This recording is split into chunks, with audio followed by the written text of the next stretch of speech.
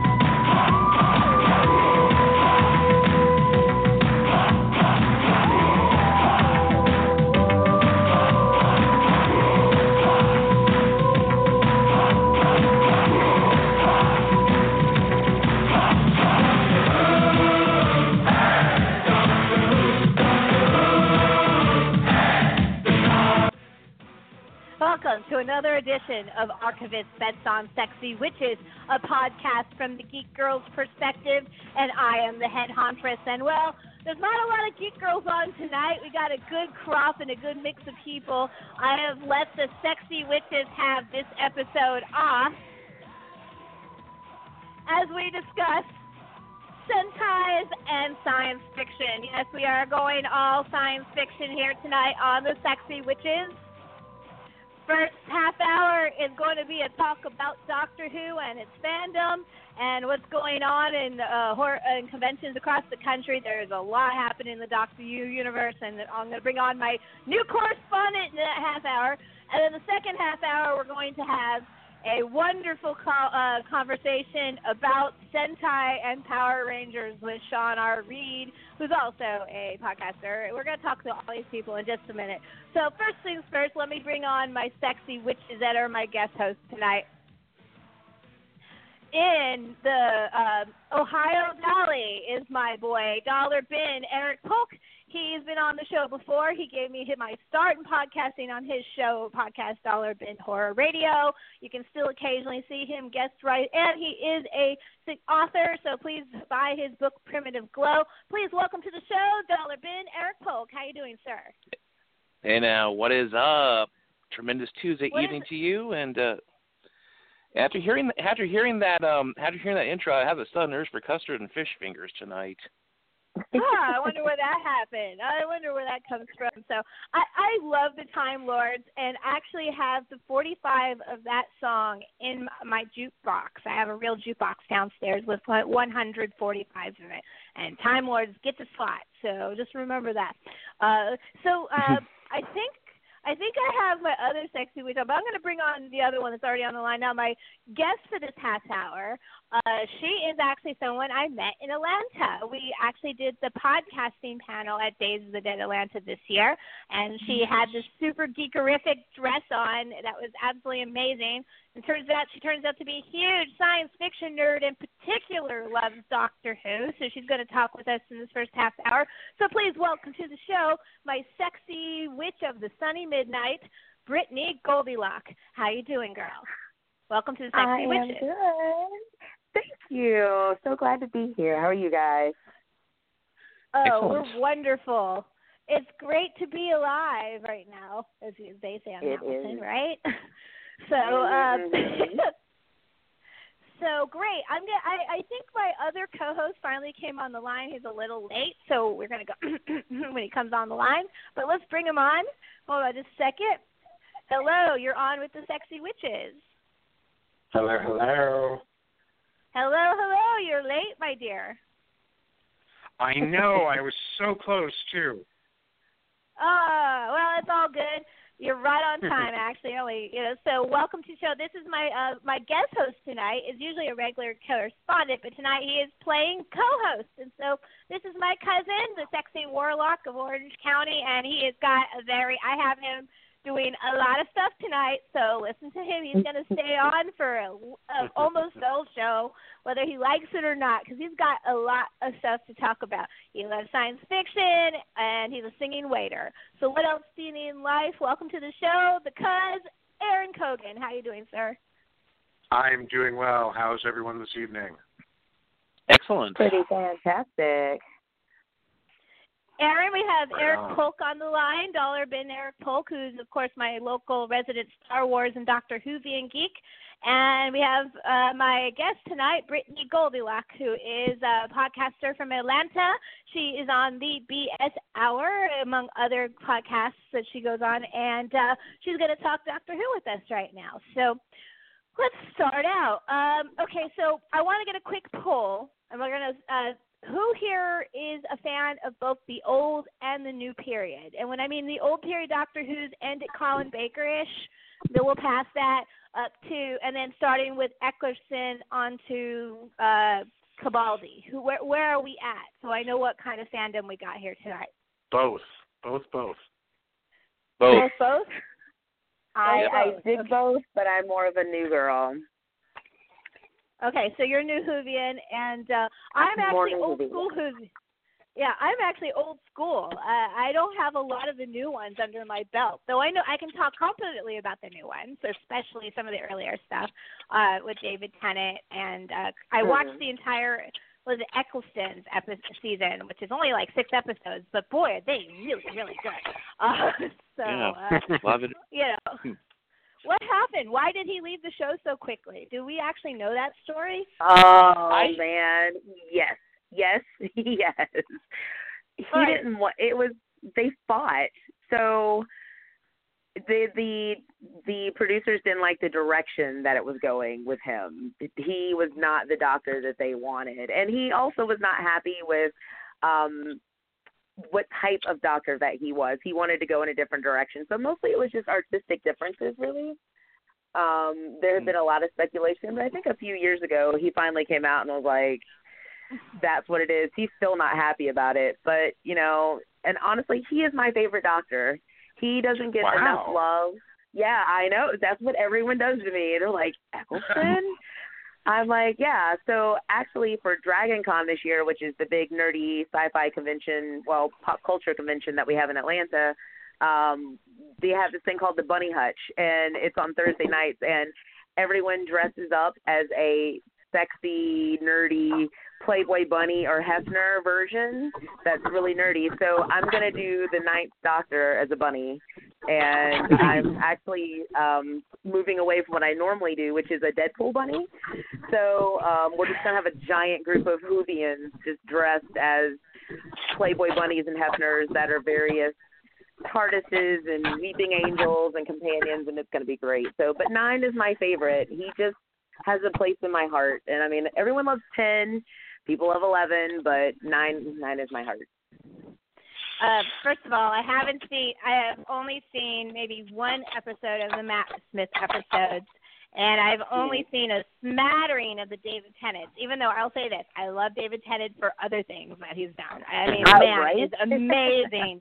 And Jessica Jones was absolutely flooring a performance, by the way. So, yeah, so good. And so one of the reasons why I wanted to talk about Doctor Who is that I live in D.C., all right? And D.C. is about as nerdy as they get.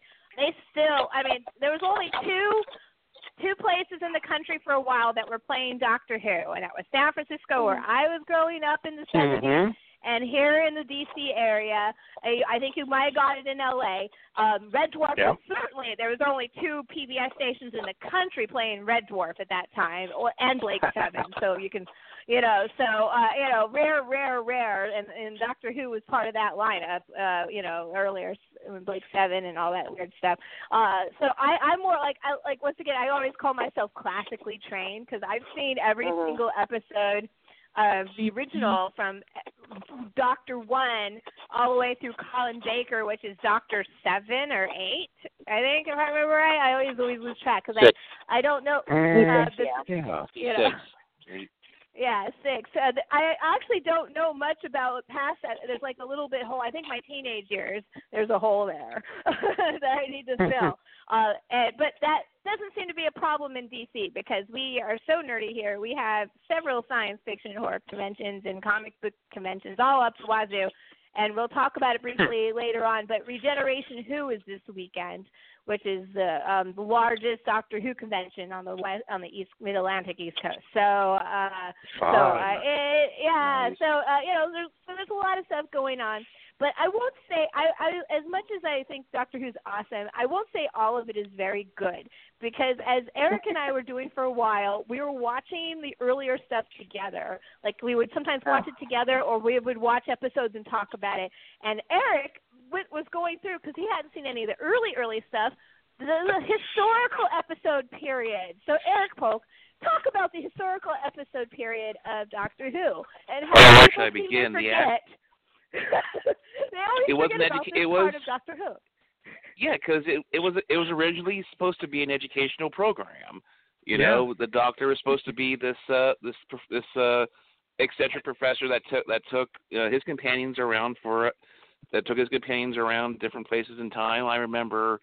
I think it might have been during the madness when science fiction was allowed 1 of the 2 years, if I remember correctly. I was watching the Aztecs. Oh my God, and this is all from the first Doctor. The Aztecs, I believe he also went. I just finished watching the series where he's in the Old West during the gunfight at the OK Corral, and it is so hilarious hearing these British actors doing American accents. It is hilarious, and they normally do it quite well, but here, I mean, you can tell the budget was kind of low, for that particular series. It was amazing. Let's see, the French. Oh my goodness, the French Revolution. That was a really good series. But yeah, he was originally supposed to be like this eccentric professor that took his companions around from place to place in different historical periods in time. Kind of like the Wayback Machine, but for science fiction geeks, right? Exactly. It gets better though. It does get better. The second Doctor gets pretty good, and then around the end of the second Doctor, you get the first really major companion, and that would be Mary Jane. And Mary Jane carries on for not just 1 Doctor Who, but for 3 Doctor Who's through many episodes with even Tom Baker, the 4th Doctor, which is the one I knew first run. Dating me here, but you can see, being a girl of the 70s, you had Star Wars, which we're going to talk about later on tonight. You had Doctor Who and Tom Baker, who I still arguably, I know that you like Eck, and Eck is great. I actually love Eck too. He's up in my top 5 favorite Doctors as well. But Tom Baker's always going to reign supreme. Partly nostalgia, because yes, I grew up with him. But have you ever watched the 4th Doctor episodes? And how smarmy he is, and how much of a jerk and wonderful and cute and adorable and an asshole. He is just the most fun Doctor of all the Doctors. Especially coming on the heels of Pertwee, whom was my first Doctor. And Pertwee was borderline scary. And Baker was just a goofball. So of course Pertwee was a badass. I'm sorry, from the Pertwee episode. Pertwee was a badass. It's true. Big time. Yeah, well, but his stentorian tones and everything. Ooh. And the episode that transitioned Pertwee into Tom Baker, which is something of the Spiders, Planet of the Spiders. It's like a series. It's actually one of my single favorite sets of Doctor Who episodes ever. It's really good, and it's very seamless transition, not like when Tom Baker's character snuff it, which Whoa. Is there a monster on the line? Oh, right. Okay. That was weird. It's a TARDIS landing in my living room. Oh, my gosh. Just saying hi to us.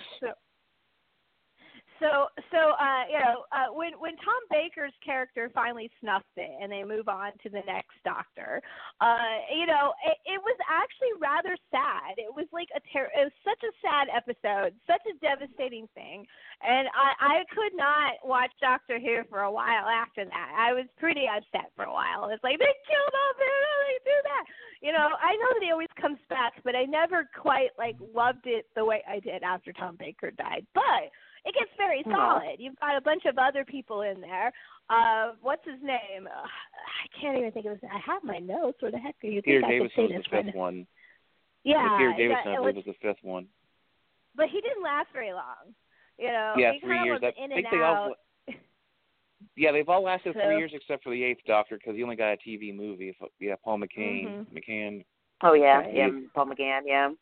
And then, obviously, Eccleston, he only got one. But yeah. So, but I mean, aside from him, and then Capaldi, who I love, but he's only getting 2 because he's leaving us. But I love him. I really, really like him. I really do Capaldi as well. Yeah, he kind of reminds me of the first Doctor as far as attitude goes. I mean, it was kind of like grumpy attitude about things. I liked Peter Capaldi as the Doctor. I was listening to a lot of people like, it's no longer, he's not a cute guy anymore. I'm like, have you actually ever looked at the length of the series? That you got 3 hot men in a row was kind of anomalous compared to the rest of Doctor Who as a whole, and not to mention Time Lords can look and be anything they want to be. So right. If the rumors are true, and there is Kate Blanchett, they're really going to be upset. That's about as far from a cute guy as you can go. Right. Tilda Swinton is also up for the role, supposedly. Her name has come up officially as a Doctor Who shortlist. There's a couple of men.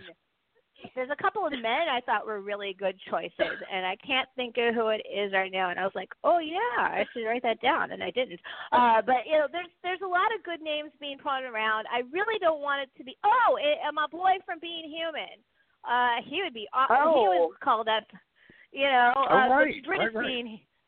British Being Aidan Turner. He's up for Doctor Who. I have no problems with that at all. I'll watch Aidan Turner in anything.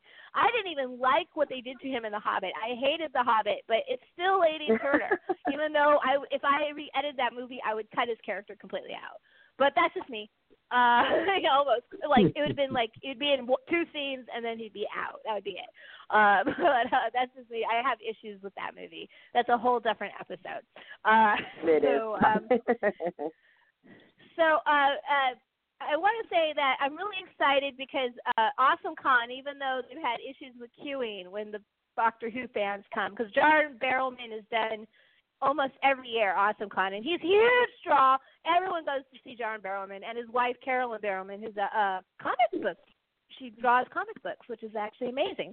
And so they're both going to be at AwesomeCon. And then they announced David Tennant, and all of us went, right, because it's David Tennant, right? So we're all excited. And then they started announcing one of his other companions, and I was like, wait a minute. If we get Billy Piper, it's a complete set of that season of Doctor Who. Sure enough, yesterday they announced Billy Piper is going to be at AwesomeCon. So my favorite companion. I know a lot of people give shit to Rose, but I absolutely love her, and I love Billy Piper, and I can't help it. I'm a huge fan of Secret Diary of a Call Girl, which was me too. She did. And so, I actually knew her from that before I actually knew her as a Doctor Who episode. Right. But I really love the episodes she did with Eccleston. There's some really scary shit going down. She's in that episode with John Barrowman where they are with the face, with the little guys with their face with the gas mask going. Are you my mommy? With the gas mask, yeah. Yeah, that is such Are you my mommy?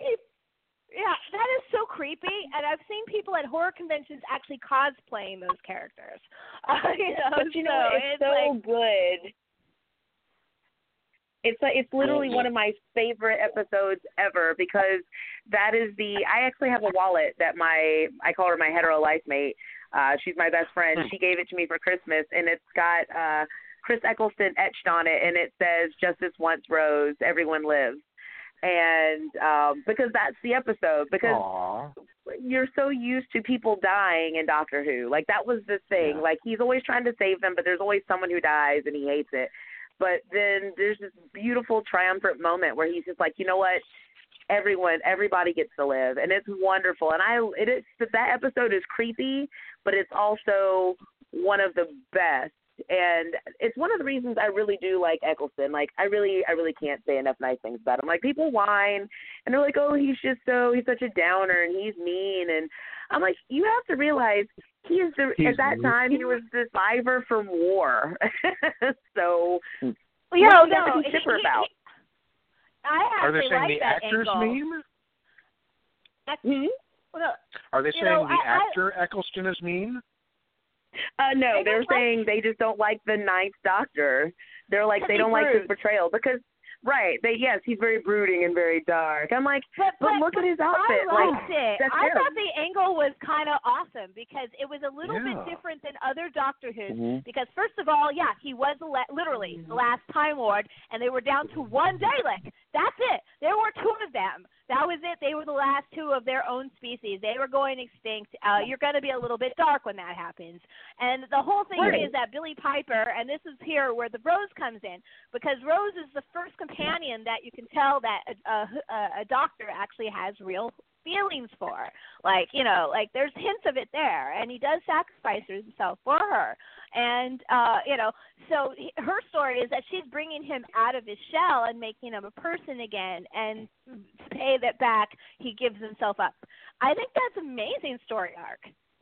Right. And you know what? But he does have lots of light moments. That's just it. There are plenty of times where he's being silly and he's being funny and being the doctor that people knew and loved before. It's just that when you go through something really traumatic, you can't always be cheerful and perky. So, I don't know. I really think it was an age thing. He was a little, he was younger than some of the other doctors, but he wasn't the heartthrob that people wanted. Like, I think Eccleston, especially then, was super hot.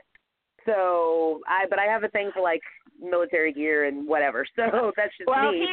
He was in Neil Marshall's Dog Soldiers, and I absolutely adore that movie. I love that movie. When I found out that he got Doctor Who, and I was like, that's he. Oh, my God, I'm on board. I had no problems with that whatsoever. So wasn't that also the same set of episodes where the what's her name, the flat woman, the oldest human on Earth, who has turned herself into a flat? Cassandra is awesome. I love Cassandra. Like, some of my favorite episodes have been about her, and then that big head. The face of Bo. Yes. The face of Bo. Yes. I've seen some of those episodes. They're pretty funny episodes. I like those. And that's it. He is funny.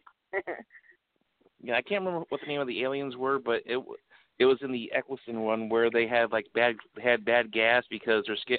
Because they took human form and their skin was like really tight, so they had to. They took over that was the politicians. That was really funny. Yeah. That episode totally rocked it, and it had some pretty high stakes. You were at one point you're not actually sure they're going to get out.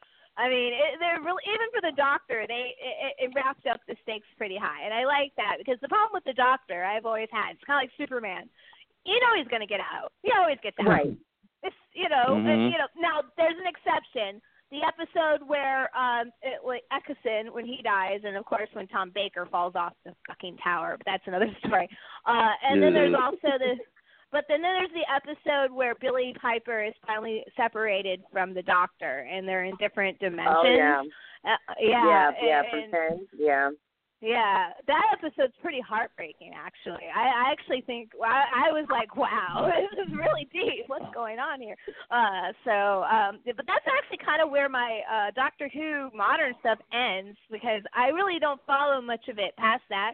See, some of the Christmas episodes, I always find the Christmas episodes extremely bizarre. I'm still trying to figure out the River Song episode from a couple years ago, like, how many husbands does this woman have? I mean, is she alive? Is she dead? What in God's name what in God's name's going on here? I love River. She's so good.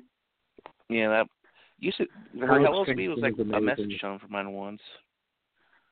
So I have another question for you guys. This is more just funny. How do you feel that you heard about those stupid CIA leaks about the secret names of some of their programs that break into other programs? They're hacker bullshit, right? One of them was called Project Weeping Angel. No way. Yes way. Right. I know who works for the NSA, and you all are science fiction fans, so you all know the reference to Brave New World, right? Yeah. Damn right. It's one of my favorite novels. Okay, so we have the alphas, and then you have the betas, which the betas are kind of like the upper working class, and they do all the white-collar jobs, and they're like, sit at their computers all day and do nothing but code. That's what these guys do at the NSA. They're a bunch of nerds. Don't think that they're these military people. No, the ones that are doing the work are nerdy nerds like us, even more so, and so they have to be Doctor Who fans. Once again, I told you, everyone around here is a Doctor Who fan. Everyone. More so than even Star Wars, because, Star Wars pushes up to the science fiction and fantasy side of things much more and Doctor Who's fantasy, but they try to keep the universe continuity, even with timelines. It's very difficult, but they've been trying to, at least in the modern ones. I can't say that, honestly, for the earlier ones, because the earlier ones are kind of all over the map and dependent on budget. What do you guys think of the new Cybermen design? They're going back to the earlier, season 1 stuff with the Cybermen. Have you seen it yet? I've seen the pictures of it. Yeah, it's looks more like the Tin Man than looking like they have those cans on their heads that they're drinking with the hats. So, I always thought that they look like they always look like they have the drinking hats. So yeah, I'm just gonna hold judgment until I actually watch the season premiere. So I'm just gonna hold off on that for right now. So. All right, we're getting close to 9:30, and I want to get to Brittany here for a second. Brittany, I'm going to ask you a rhetorical question. If you could have any United Kingdom, I'm going to say United Kingdom actor or actress, let's not be narrow-minded here, play Doctor Who in season 14, whom would you want them to play? Who's your short list? Ooh, I've had this conversation. So if I'm wanting, really, this is hard. Okay, so I can never say his name, but are you guys familiar with the IT Crowd? It's the British TV show. It's about the guys who work in IT. Yeah. So it's Moss. They want Moss to be the Doctor. Wow. Which I think it's Richard Iodade. I always mess up his name, but I think he would be good. I think he would be funny, and I mean, and he's quirky. I think he could do it.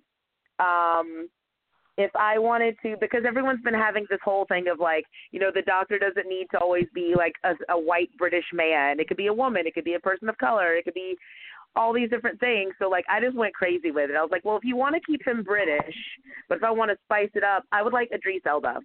It would never happen because he's way too fucking big right now. But if we could have Idris Elba be the Doctor, I mean, he's already the gunslinger, and they wanted him to be James Bond. I'm okay with him being the Doctor. Yeah, but he's so hot, and he's about to do Pacific Rim again. He's got kaiju problems right now, so he's got one science fiction at a time.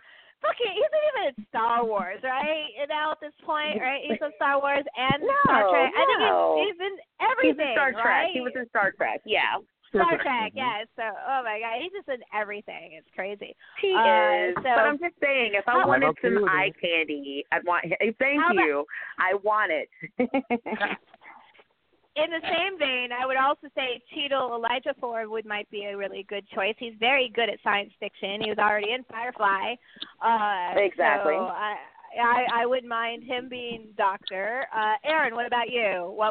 Who would you want on the short list of Doctor? I think Tilda Swinton can pull it off, honestly. She'd be pretty badass. I just don't want her. Like, I love her as an actress, but I just don't want her. Well, it's like how I feel about Tom Hiddleston playing Bond. I'm sure he'd be great as Bond. I don't want him to get stuck in roles like that. You know what I'm saying? I want him to be able to do the weird, fucked up movies like High Rise where we get to see him naked. Let us have those things, please. You know, so. So Aaron, Kogan. I totally agree. And in fact, they did mention Idris Elba as a possibility back before we got our Scottish Doctor. And I would have been totally cool with that if it had happened. But, yeah, he's probably way too hot now, movie star. But if Tilda Swinton would consider it, I'd be over the frickin' moon because I've never seen anything that she's been in that I haven't completely fallen in love with her. Pretty much the same thing for Kate Blanchett. Gosh, who else would I love to see there? Well, that would make the first New Zealand actor to play the Doctor if she got the role, right? Yeah. Exactly. So which that would be interesting. Fun, but still, you know, keeping it in the Commonwealth, so that's okay. I don't know. Here's my thing, and because I am so old school, because I do go back to Baker and even past Baker. When I consider the Doctor, I don't consider him romantic for humans, and it's really weird when they do. For me, it's like, imagine a love story between a man and a wasp. Doesn't really work for me romantically. The Doctor, in my mind, is so far above, it's just weird when they keep pairing it romantically. But ever since Eccleston, they've kind of retuned, and even Gunn, to a certain extent, they've retuned it a little bit, and now I don't know that they can get away from not having a romantic thing with the companion and or the human guest stars. I think it's just built in. I mean, for fuck's sake, 10 married good Queen Bess, apparently, and had a romantic thing with her. Okay. Yeah, because he's hot and that's what he has to do. So, and it's frustrating though, because when they got Capaldi and then they put him with Clara, they were like, okay, he's going to be older. So it's like, it seemed like they wanted to backpedal off from the romantic a little bit, but not too much, because I think they wanted to leave that loophole of it could be an older guy with this younger girl, because that's completely okay within societal standards anyway. But if we don't want to do that, we can just have it go back to being more of, you know, a very platonic, almost the Doctor and Donna situation, which Donna is my favorite companion. She's just Donna rocks. And it was weird. I get she was like really annoying and brash in the beginning, but she had such a good storyline, and she has like one of the saddest endings for a companion. Spoilers, but it's just she's one of my favorites, and I think if they could do that again, I mean, I'm okay with like romantic angles, but if we can just let it be more about the story, because right now and for a while it felt like Moffat is just putting himself in the shoes of the Doctor and throwing hot women at himself. So that's why he had Rose. That's why he had Amy. Like, these are the women. And that's the thing. They were all like young, very nubile. Even Martha, very, you know, smart women who just wanted to fawn over the Doctor. And then I think people finally were like, we're tired of it. So he's like, well, let's throw Dawn in here. But I'm like, but Donna's attractive too. It's not like she's a hag. She's just older. So I don't know. It was weird. I love Donna. I love Donna's attitude so much. I love Donna's. Is it your granddad? Yeah, yes, granddad. Yes. He's awesome. Granddad. Yes. Yeah. The little doddering old fool. I loved him. I don't know. I thought I read something recently where they were talking about bringing Gunn back in a very limited way. Has anyone else heard or seen anything on that? I did, but I didn't give it much service, if you know what I'm saying. Not like they were talking about bringing him back as the next Doctor, but just, having something more with him. Right. I heard something about Tom Baker being on this season. Is that true? Tom Baker is supposed to do something related to the Doctor. He did. He was awesome. Yeah, it was such a great little moment. Oh, it made my heart go bitter bad. We got to wrap this up because unfortunately we have two people that have to get up super, super early, Aaron Cogan. Yeah.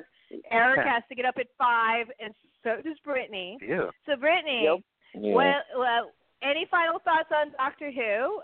This conversation could have kept going, believe me. We could have been talking here for a while. And please tell me about where they can find you on the interwebs. Well, I'm excited for the new Doctor. It's going to be very bittersweet for me. I do love Capaldi. I'm interested to see where they go with this new companion, Bill, and I'm just going to love it and rock it and keep being a great Whovian fan. But you guys can talk to me about Doctor Who and Marvel and DC and Batman and Deadpool. You can find me on Twitter at Sunny, SUNNY, Burlesque. And you can also find me on my own little podcast with Sean. It's called Sean Castic, which is ShaunCastic, Sean Castic. And we have our own little mini corner, which we call the BS Hour, which is the Brittany and Sean Hour. And we do just this. We just rattle on about all things nerdy and geeky. And sometimes we have, people call in and ask personal questions about us, and it's all fun. So come and find me, come say hi, and thank you so much for having me. Oh, thank you, Brittany, for coming on, and thank you I was so excited. I know that I usually it's only myself on a panel, and even though gender doesn't really matter to me, and it was nice to have another female on the panel with me, and that was great. Know that there's kindred spirits out there because I'm always looking for kindred sexy witches. And please come back on the show. And please, would you come on right before DRAGONCON and do a preview for us? Friggin' course. Oh, awesome. I have so many different cons that I do. So, yes, I will absolutely talk to you about cons all day long. All right, we're going to talk some con very soon with you. So, much love. I'm going to take a quick break, and once again, thank you. And Eric Polk is also heading out. So, any final words, sir? Well, it's the end, but the moment has been prepared for. So, but yeah, I'm looking forward to this last season with Mr. Capaldi for sure, and I'm going to keep going back and looking through the old Doctor Who episodes. I'm actually just about finished with the first Doctor. I have only 2 more serials left to go with him. But I've been bouncing around back and forth between him and Tom Baker. I even watched Sylvester McCoy, the 7th Doctor, that were members of the Dogs, and that was fantastic storyline. So great. I wonder if they'll find.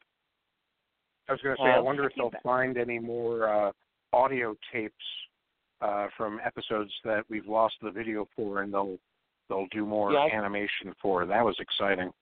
Yeah, that was awesome. I mean, I found similar things on other streaming websites, but the Power of the Dogs. Oh my God, that was phenomenal. The way they had it restored and everything. So, but I'm looking. I'm sorry. When's your next book coming out? Well, I'm glad you mentioned that because I'm actually researching the next novel right now. This is going to sound a little bit weird coming from me, but I'm actually reading up on some classic Greek mythology right now. I'm actually in the middle of reading the Odyssey, and I finished reading the Iliad here I finished reading the Iliad here a couple days ago. So. Oh, well, let's talk off air about that because I am a fucking Greek myth expert, and I'm not bragging. I really am. So we'll talk about that. We'll talk about that later. But much love. Go get some sleep, and we got to change gears because my next guest has been holding very patiently. And so we need to bring him on. So thank you again, Eric Polk. Come back on, give us an update on Doctor Who's. We're going to talk about some more Star Wars with you in the near future, and there's a few other things. So, and of course, call whenever the fuck you want, to be honest with you. I really don't care. You can call. You can call if you just wanted to get your nails done and just wanted to call and talk. You could do that. I'd be cool with that. I don't think we'll go that far, but all right. So, Ilonzi, everybody. Good night now. Good night. All right. So that was and Brittany is still there? I am. All right, sweetie. I'm gonna let you go. Have a much love, and I will let Sean give. Sean's been listening, so give him your love, and we'll talk to you soon. Aw, Sean, he's so wonderful. Sean, what's up? I will go ahead and say that the new Power Rangers movie is going to suck, and with that, I will bow out. Have fun. Much love. Bye-bye. And that was Brittany Goldilocks, my sexy witch of sunny midnight from Atlanta, Georgia. I am very, very happy to have her on, and that was way too short. So I'm going to bring on my next guest after a quick note switch. Give me just a second. Hey, this is Steve Cardenas, a.k.a. Rocky the Red Power Ranger from Mighty Morphin Power Rangers, and you are listening to the Sexy Witches.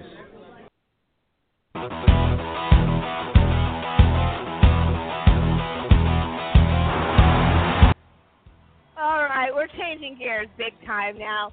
From actual smart, straight up, old school science fiction to who gives a fuck, let's get some big robots and bash the shit out of each other. Let's change the subject here. We're going to talk about Sentai, and I wanted to welcome to my next guest on the show.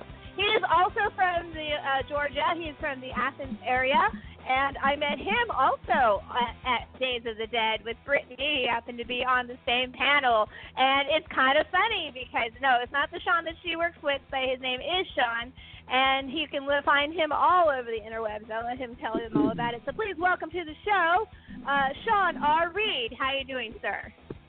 Hey, how are you guys? I'm doing very well. And if it makes it easier, you can call me by my nom de plume, the Rad Ranger. It's very fitting for the topic as well. So it helps separate the two Seans in the world. It keeps so that way I don't get any sort of trademark infringement. You are the Rad Ranger. I totally forgot about that. It's so funny. See, I've been asking for weeks for someone to come on this show because I knew I was going to talk Sentai tonight. And there's a few Sentai fans out there, but there's not as many, or they won't admit to it. And then I saw your banner like a couple days ago with big Power Rangers on it. And I'm like, I wonder if he's a fan of Power Rangers and Sentai. And so thank you, sir, for being on the show at last minute. I really appreciate it. So you're on with me. I am Liz Gray. As you know, we were on the panel together. My co-host here is Aaron Cogan. Believe it or not, he is my cousin. And he lives on the West Coast in L.A., and he is going to do previews of WonderCon later on today and talk about the Star Wars stuff at Disney. So he's got stuff to do later. So we're a very busy science fiction show today. We can talk about Doctor Who. And so let me ask you, because you obviously are a fan of Power Rangers, what makes you excited about the new movie? Excited is an interesting word. I would say the way I've been explaining my feelings towards the new movie are cautiously optimistic. That's a good way. There have been parts of it that I've seen that I've not been a huge fan of. And if you've ever heard me on other podcasts, I tend to be the guy that just looks at something and says, that's going to suck, and then goes into it and finds all the reasons why it sucks.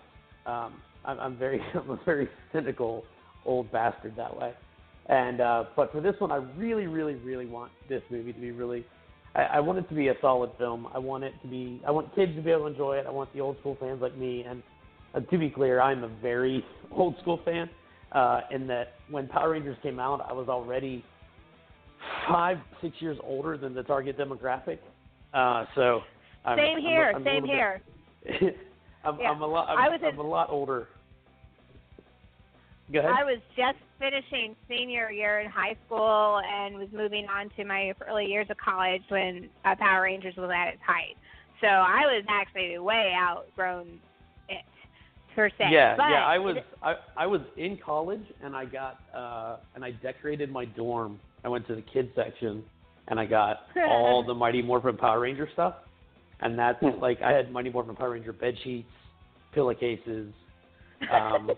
I was basically ensuring I was never going to get a date in college, at least for that first year. But yeah, that was my freshman dorm when I went to the University of Georgia, was all Power Ranger stuff, and that's actually where the Ranger nickname came from. Started way back in the glory days of 1994. So, yeah, I was, and it suffice to say, I was the only one that had a room decorated like that. That was not a common occurrence in the early 90s in colleges across America. Well, when I would go home, it would just have the advantage of being what was on, literally, as I walked in the door. So that's why I ended up watching it, and I actually started getting hooked on the first season of Power Rangers. And it was because I was a fan. Maybe you remember Ultraman back in the early late 70s, early 80s. Ooh. I was a huge fan of the old school Ultraman, which now I look at it and I'm like, the Godzilla movies are so much better and they're boring. Why was I watching this? But but at the same time, there's this cute little campness to it, and so I'm watching that, and I'm thinking about my 4-year-old self that was watching that stuff. And thinking, if I saw Power Rangers at that age, I would have been the hugest fan of that show. I would have dressed as the Pink Ranger. I would have been the Pink Ranger. I would have probably even dressed as Rita. Because I love Rita, by the way. Oh my God, she's one of my favorite sexy witches. So I could see that the childhood me would have loved the show. So I ended up watching the show pretty religiously, and I have seen every single episode of the original Power Rangers through Zeo, all the way through. Nice. And I've seen also the Dino Rock, some of the Dino Rock ones, all of Mystic Force, which is actually my favorite of all the seasons. That, and then there's the one about the police squad in space. Do you guys remember that one? Power Rangers, PD, I always forget the name of it. SCD. Yeah, it's Power Rangers SPD. They had the dog Zordon. That was really good, and it was really good because it wasn't like they were the main Power Rangers. They were like the B Squad. They were the underdog Power Rangers, and I kind of dug that a lot. So, Mystic Force just had the luck of Disney budget behind it, so it actually ended up being my favorite, probably because it has the highest production values of a Power Rangers episode. But at the same time, you have to love the old school, let's put the guy in the suit. Fight, bad dubbing, fight. I mean, it's great. Even and it's on the cheap that even the guys who are producing the show are playing the guitar parts on the theme. So the Mighty Raw, Aaron Waters, I believe his full name is. I have one of his CDs somewhere because I joined the Power Rangers fan club, which again, not the target demographic, but I got all kinds of cool stuff, including the CDs. Ron Wasserman, I'm sorry, Aaron Waters is there you go. Is a guy that works for MailChimp. That is not the same guy from the Power Rangers, although he might find that amusing. Ron Wasserman is the Mighty Raw who recorded the music for Power Rangers. Now, Aaron Cogan, you've been kind of quiet here. Are you a fan of Power Rangers or Sentai? I actually came at it more as a Sentai angle when I was first watching it because I was a fan of, animes like Voltron. It reminds me of that as well, of course, and I was a huge Voltron fan. Who wasn't in the 80s? Yeah. Voltrons in the 80s were awesome. Voltron rules, and I'm really excited where the new Voltron is going that Netflix has been doing. But I'm excited for the new Gundam that's coming out. There's a new Gundam coming out. I cannot wait to see Gundam. So anyway, sorry, I digress. I guess my first introduction to that sort of thing was Journey into Space, Johnny Sacco and his giant robot, and ate it up with a spoon. Love that shit. But does everyone know Johnny Sacco and his giant robot, Journey into Space? No, that's a new one on me. I don't know that. I remember that one. you need to do some Google work, my friends. That was the shiznit, yo. Now, this is the era of, big rubbery Godzilla and Gamera, but man, it was so much fun. And, is that the one about the kid and his family? He had a rocket family, or is that a different one? No, it's a kid and a sort of a super secret agency thing, and he's got a little wrist thing with which he controls this giant robot. If you saw him, you'd recognize him because he's a big thing in popular culture. Seen it. I'm sure he looks a little Egyptian, like an Egyptian headdress on this robot, which is a little weird. Yeah, but this is closer to this is a little bit more kaiju than Sentai, though, right? So, or is it one of those weird fusion-y things? Yeah, and actually a little more on the Robotech side and the Gundam side, really. But or I guess really it's Proto or Gundam because it's even before that. But I was going to say when the other series came on, I found them really campy and cheesy, and it was hard for me to look at it as anything other than kind of a funny joke. I am looking forward to the new movie, actually, to seeing what they do with the reboot. But as far as the old series go, they didn't really draw me in. Also, I was hugely disappointed that they were so anti-union. Bandai, I think it was. Well, yeah. The first season, the first Bandai and Suzuki and Sabian, none of those people were very union-friendly. Yeah, no, they were not very union-friendly. The original red, yellow, and what was the Black Ranger? All left at the same time over union dispute. I actually went to the panel at AwesomeCon and saw the reunion of the Power Rangers. I've met every Power Ranger from the original class except for Kimberly. I haven't met the Pink Ranger yet. I got to fix that. Met Jason David Franks when he was 22, right after he was famous, and that was just amazing. I was like at the mall just doing mall things, right? Saw this huge line. I told the story on the show 100 times, and I was like, what's this line for? And they go, Jason David Frank. I'm like, Power Rangers. Yes. I got right in line. I just struck everything else. I got in, then shook his hand. He was 22. He was as beautiful as you think he was. Oh, my God, he was gorgeous. And he's also going to be at AwesomeCon this year, so I can't wait to – I actually do not have his signature yet. So I have only shook his hand. That was one of those meet and greets they used to do at malls once upon a time. I got to get that fixed, And I've met the second Yellow Ranger because unfortunately Trina passed. The lady that played Trina passed in the 90s, and that was really, really sad, or early 2000s. And that was Keisha. And I met Rocky at Days of the Dead this year. So I'm caught up on my Power Rangers almost. I hate to say this old 40-year-old woman here actually likes the show. So and I watched it with my daughter. My daughter discovered it on her own. Like she just said, "What is this?" Put it on, and that was it. She watched all 100-some episodes of the first season. Wow. The only thing I could say about the first season, there are obviously some issues like color codes and things like that.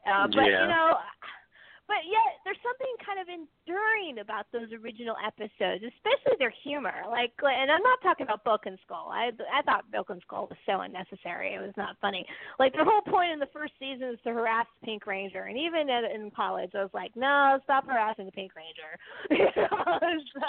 She could kick your ass, guys. You don't even want to know. And by the way, I love her. The Pink Ranger is still my favorite. I was a little skeptical, though, about the new movie. And this was what Sean was talking about. I'm going to bring you back in here, Sean. Cautiously optimistic. And it comes down to, I actually think that the Power Rangers are going to make or break by three characters. Who plays Goldar? Who plays Rita? And who plays the robot? Those characters have to be good.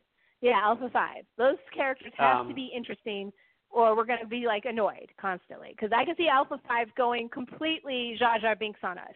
It's completely possible. But I was really skeptical in particular about Rita. Rita is my girl, and Elizabeth Banks got hired, and I'm like, okay, Elizabeth Banks isn't everything, but she's a pretty solid person. You know, she does what she does good. She understands genre. She's been in some big genre films, in fact, and she even is now got a eye for composition. She directs movies now. So, okay, I'll give her that. Then I saw the design of her outfit, and I'm like, okay. That's really where I started getting worried, was I saw the designs for the Power Ranger costumes and stuff, and I thought, well, they look a little bulky, and then it started getting better. Then I saw Elizabeth Banks walking in the costume, and I completely changed my mind. That was it. I want to see it.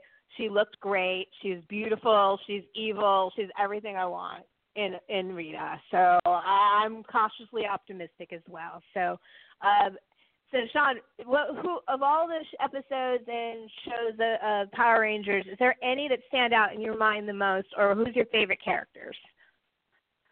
My favorite character is the original Mighty Morphin Red. That's actually where the whole Rad Ranger and everything comes from. I was a huge Austin St. John fan, and let's be honest, it wasn't even really Austin St. John. I just liked the Red Ranger as a character. I liked Jason. He was just an interesting character. And I was like, well, yeah, this is great. And even when Tommy came in, Tommy was great, and I kind of am drawn to sort of the anti-heroes and the outsiders in general, but I don't know. I thought he was cool. I thought the Green Ranger was awesome. I thought the White Ranger was awesome. I thought Green with Evil is a fantastic storyline. And to be honest, I think that a lot of that. Go ahead. I was just going to say, I actually prefer the Dragon Zor over any other Zor that's been on any episode of Power Rangers. My favorite. Well, that's because it looks like Godzilla. I mean, it's basically just Mecha Godzilla, and then it Voltrons up and joins with the other Zords. And the T-Rex Zord is kind of with a flute. You control it with a flute that's shaped like a dagger. I mean, that's awesome. So. It was definitely the coolest Zord. It took me a while to finally track down and get a complete version of that toy, but I've got two of them now. I've got the new a Toys R Us exclusive Legacy Series Dragon Zord, and the all black variant, and then I've got one of the original Dragon Zords. At one point in time, I even had a Dragon Dagger, but that got given away to a friend of mine. Her sons were big Power Ranger fans, so what's they your had better use for it than me. What's the rarest piece in your collection? If you don't want to mention it, you don't have to mention it if you feel uncomfortable. No.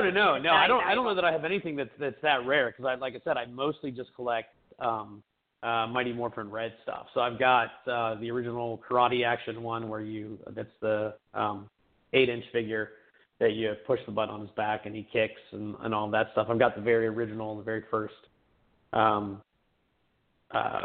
Mighty Morphin Red, just the regular posable 8-inch figure. I got those when they came out. I was able to track those down, which was a feat in and of itself, because those toys kind of had the Cabbage Patch effect when they first came out. They were really hard to get a hold of, but I lucked out and found a comic book store in Stone Mountain, Georgia, that was kind of small and didn't get as much foot traffic, and they had a big collection of Power Ranger stuff, and I think I basically went in and bought it all.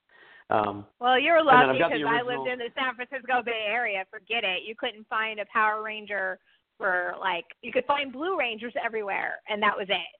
That was it. For some reason, no one wanted the Blue Ranger, which I think was totally bullshit, because Billy is awesome. But, he's also the longest continuous person on any Power Rangers episode. He's done more episodes than any one actor. So, he gets that credit. Yeah, and he had some for many bullshit. seasons. He went through some bullshit too. I mean, he was in the closet and he had a real hard time of it during that. He's very open about it now, but listen to him talk about these kids were not necessarily, there is a black eye under all of this wonderful fun camp. These kids were kind of exploited because of union issues, and they weren't very nice to him, and they weren't very nice to him either. They were kind of mean to them. But at the same time, they also had a lot of fame, and they all had great careers. Even after Power Rangers, a lot of these guys went on to do, even if they weren't in the limelight, they did really well for themselves. Even the original Yellow Ranger, she was actually going to school in the University of San Francisco, which is one of the best medical schools in the world, when she died. She died in San Francisco Bay Area. I was home and watched it on the news. They talked about it. I was watching Power Rangers, and they broke with that. I was like, holy shit. It was on because our local station is the RCW station was out of San Francisco, Channel 44. You rock. Anyway. But anyway, so there's that part of it too. But at the same time, I think like they learned their lessons over the year, and things kind of improved. And I even think the writing got better over the years. Like they did try to do fun and fresh stuff with every season, and I give them credit for that because I mean the formula gets stuck. The problem with Sentai and a lot of these formulas, and in Power Rangers is a set formula. There is no diverting from Power Ranger formula. Okay, you've got the the American stuff intercut with the Japanese stuff in a certain line, and a certain progression. They fight once without their outfits, and then they're in their outfits, and then they're out of their outfits, and Vulcan Skull does something stupid, and then they fight again, and then Rita makes them grow, and then they turn into a robot, and they fight, and they win. Everyone's happy. That's basically what. And then don't forget Vulcan Skull with all. Oh, I saw that episode. I remember. Yeah, I saw that one. Yeah, exactly. Did you ever see the one where? Go ahead. Go ahead. I was just gonna be silly. Go ahead. I know, but but it's funny because you watch later episodes like the one about the cops, and then Mystic Force tried to put this like Lord of the Rings type spin on it, which almost worked. Didn't quite work. Like I said, it's my favorite season though. I really, really enjoy that season because I'm all about like sword and sorcery, and that's also the only other season that had the chick that played Rita come back for a small cameo, and so I love that too.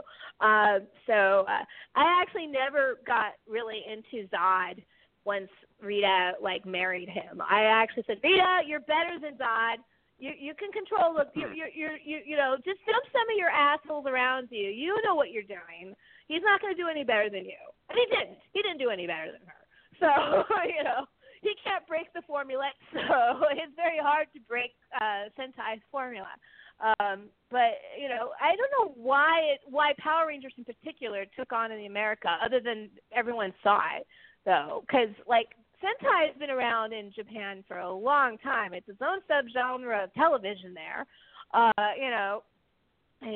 So I don't know what the demographics is. I'm sure it's similar to anime, probably 40% females and 60% males watch, something along those lines. That's at least the anime numbers. But I would, I don't think that's relevant to American numbers to compare their demographics to ours when it comes to watching shows. But Sean, why do you think this show caught on so quickly and so fast? Because when it hit huge in those days.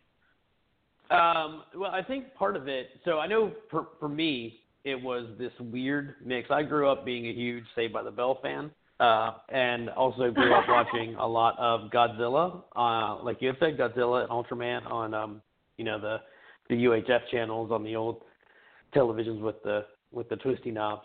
And when I sat down and watched Power Rangers, it was like Godzilla meets Saved by the Bell, and it was just this perfect sort of merging of the two. And I was like, well, the people that made the show aren't aware of this, but I am their target demographic for this kind of thing. Like, this is amazing. This is peanut butter and chocolate as far as I'm concerned. So I was hooked immediately. But I think if you look at a lot of the kid shows growing up, like the stuff that I grew up with, the He-Mans, the Thundercats, Silverhawks, Teenage Mutant Ninja Turtles, all of that stuff, you had sort of this perfect melding. You had these bright primary colors, which every kid is going to be absolutely attracted to. You didn't kind of get outside of that until you got into the Green Ranger area. So bright colors, a lot of activity. It's a very kinetic show. There's just a lot going on. It's throwing a lot of stuff at you. It's kind of one of these everyman shows in that these were just 5 regular teenagers. The only thing that they really had going for them, as we learn in the intro music, is teenagers with attitudes. And to be honest, you could jump on at just about any point. The intro, particularly for Mighty Morphin, it's not so much in some of the later seasons, but in Mighty Morphin, you could watch the entire intro and know exactly what you were working with because they gave all of the backstory. They summed up basically the first 3 episodes in the 2-minute intro set to this awesome rock music. So any kid could sit down, and as long as you saw the intro, you knew who all the characters were. You had a general idea of what to expect, and you knew the backstory. You're like, okay, well, these are 5 kids that were recruited to fight aliens. That's rad. So, yeah, I'm going to sit down, and then, you just start flashing bright, shiny colors across the screen, and, most of your kids are going to sit down and just be absolutely glued to the television. You mix in robots and a little bit of high school drama, and you're kind of appealing to both the young boys and young girls demographics of the time. You're kind of melding what those two, at a time when shows were very different. The shows marketed toward young girls and the shows marketed toward young boys were very, very different. Power Rangers was kind of like, we're going to take a little column A, a little column B, and suddenly, you've got badass females that are villains, anti-heroes. You've got ninjas, which who doesn't like that? And you got your little bit of comic relief. Your Shakespearean fools in the forms of Bulk and Skull. My friend Eddie, he met his wife at a parade. Get this, she was working for one of those companies that sends people out to kids' parties dressed as characters. Guess what she was playing that day? I'm going to go with the Pink Ranger, probably. Pink Ranger, walked up to him as a Pink Ranger, and the rest is history, as they say. Literally, in this case, science, because they're science and math teachers. So, but all the nerds, but I always thought that was so cute. Oh, yeah, she was absolutely. a Pink Ranger. And she was adorable anyways, and she ends up with and by the way, the original Pink Ranger, a lot of people don't realize that she really was a great gymnast and actually had a really great career and a coaching career after Power Rangers. So, these, like I said, these kids are all actually talented in ways that people didn't realize. They weren't just like they all were very, very charismatic, talented kids, and I think it has a lot to do with why the original series did so well, because the kids are great. There's a chemistry in those kids, and even though the writing's really stifling, the chemistry still bleeds through, and they just pop on screen, and I always really appreciate about that. It's a silly show. It's not like say it's like the greatest show on earth. It's not. But that's part of what makes it cool. And for some reason, people keep finding it, and new generations find it over and over and over again. With Netflix having every single freaking season and episode and holiday special that exists, my daughter's just like cramming Power Rangers. Though she did just recently change her mind. She's been watching Pokemon now. So she just went into that. She just watched the new Pokemon XY season, and now she's starting from Pokemon Violet, which is the original episodes. That's what they call them now. So, she's changed ships for a while, but she still really loves Power Rangers, and she's always excited when I take her to AwesomeCon. She gets to meet one or two of them, and she's like, yay! So that's awesome. Let's see, it is 10:07, and so I was going to say, Sean, do you have any final things you want to talk about on Power Rangers in the new movie? And also, you should do your plugs, because I always like to make sure that all my people do their plugs, because you got to do your plugs. So. Sure thing. So I'm excited for the new movie. Actually, my co-host on my podcast, Rad Rangers, Radical Radcast, with Ryan Cadaver from the Casting Creatures, he and I will be going to see the movie tomorrow evening. Ryan managed to score some press passes for via one of the websites that he writes for. So we're going to be able to catch an early press screening. And so I will attempt to be useful at work tomorrow, but I will probably be distracted for a better part of the day. And with Are you the going to write excitement a of going to see that movie. Are you going to write a review? I either will write one with Ryan, or I may just write one and make him publish it. But Ryan is equally. We actually we became really fast friends over two things. The first being Disney's Haunted Mansion, and the second being the Power Rangers. If you ever see Ryan in public, he usually has a red Power Ranger wallet. And so he and I are both huge fans. So I may be so over the moon I won't be able to come up with words, or I may be so disappointed that I won't be able to come up with words.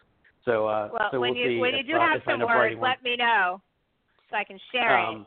But also, you should know something about Aaron Cogan here. Aaron Cogan is a Haunted Mansion fanatic, like beyond fanatic. That's why one of the reasons why he lives in Buena Park is so he's close to the Haunted Mansion. No lie. You nice, guys the should, truth. Yeah, no, it's the truth. You should talk to each other at some point. Matter of fact, we should do a Haunted Mansion anniversary episode this year. It's having its 45th anniversary, and Pirates of the Caribbean just had its 50th anniversary, which is like amazing. Just had the 50th this past Saturday, yeah. Yeah, it's incredible. So we'll talk about Disney later. But that's why I have my boy on, because he knows all that stuff. But awesome. Now, what we're going to do now, Sean, and you're welcome to stay on. We can even talk more about Power Rangers for all I care while I'm doing this, because this is very I'm going to go into the community calendar, which is I list off things that are awesome across the U.S. And we're about to do a preview of WonderCon with my boy here, Aaron, and you can stay on and listen to that, or you can pull off. Yep. It's your choice. So what would you like to do, Mr. Reed? Unfortunately, I am really behind on a deadline for my actual day job. So I will have to drop off so I can go back and pick back up where I left off with that. But it was an absolute pleasure being on the show. Thank you very much for having me on. Oh, it was way too short, and at some point I'm going to have you back on, and I'm going to have Ryan on. I've been trying to figure out how to get Ryan on to pick up Ryan, because Ryan is not only is he a great metal musician, but he has a wealth of knowledge when it comes to horror. And that kid knows more about horror. Oh, it's bananas. So we definitely need to have you guys on when we're doing a hardcore horror show, which there will be a few in the summertime. There almost always is. Because that's my season. My busy season usually is horror conventions like you. You have yours, I have mine. Cool. So, so we'll have you back on. So thank you. It was way too short. Brittany ran long, and so I wanted to make sure you had enough time, and I'm so happy that you both could be on. Too bad you couldn't be on together, but that doesn't mean you won't be on together in the future. It was just kind of accidental that it happened this way. It was just a coincidence that you guys were both on the same episode. Sometimes that happens. It's pretty awesome. So thank you for being on the show. And once again, where they can find you again at Ryan, Rad Ranger, Radicast. Yeah, if you just go to theradranger.com, and I'm also on Instagram and Twitter as The Rad Ranger. You'll be able to find the podcast there and links to the podcast. It's Rad Ranger's Radical Radcast, but it's kind of a long, cumbersome title, so it's just easier to go to theradranger.com and you'll find everything, or just search in any of the social media for The Rad Ranger, and you're likely to find me. Fabulous. So thank you, sir, for being on the show, and thank you again for being so accepting of me on the podcast panel at Days of the Dead. Thank you very much. It was great, and I hope we get to see each other again in person in the near future. Very much so. Thank you very much. I appreciate it. All right, sir. Thank you. So I'm going to let you go now and go have some fun, and I'm so excited to hear what he has to say about Power Rangers. So,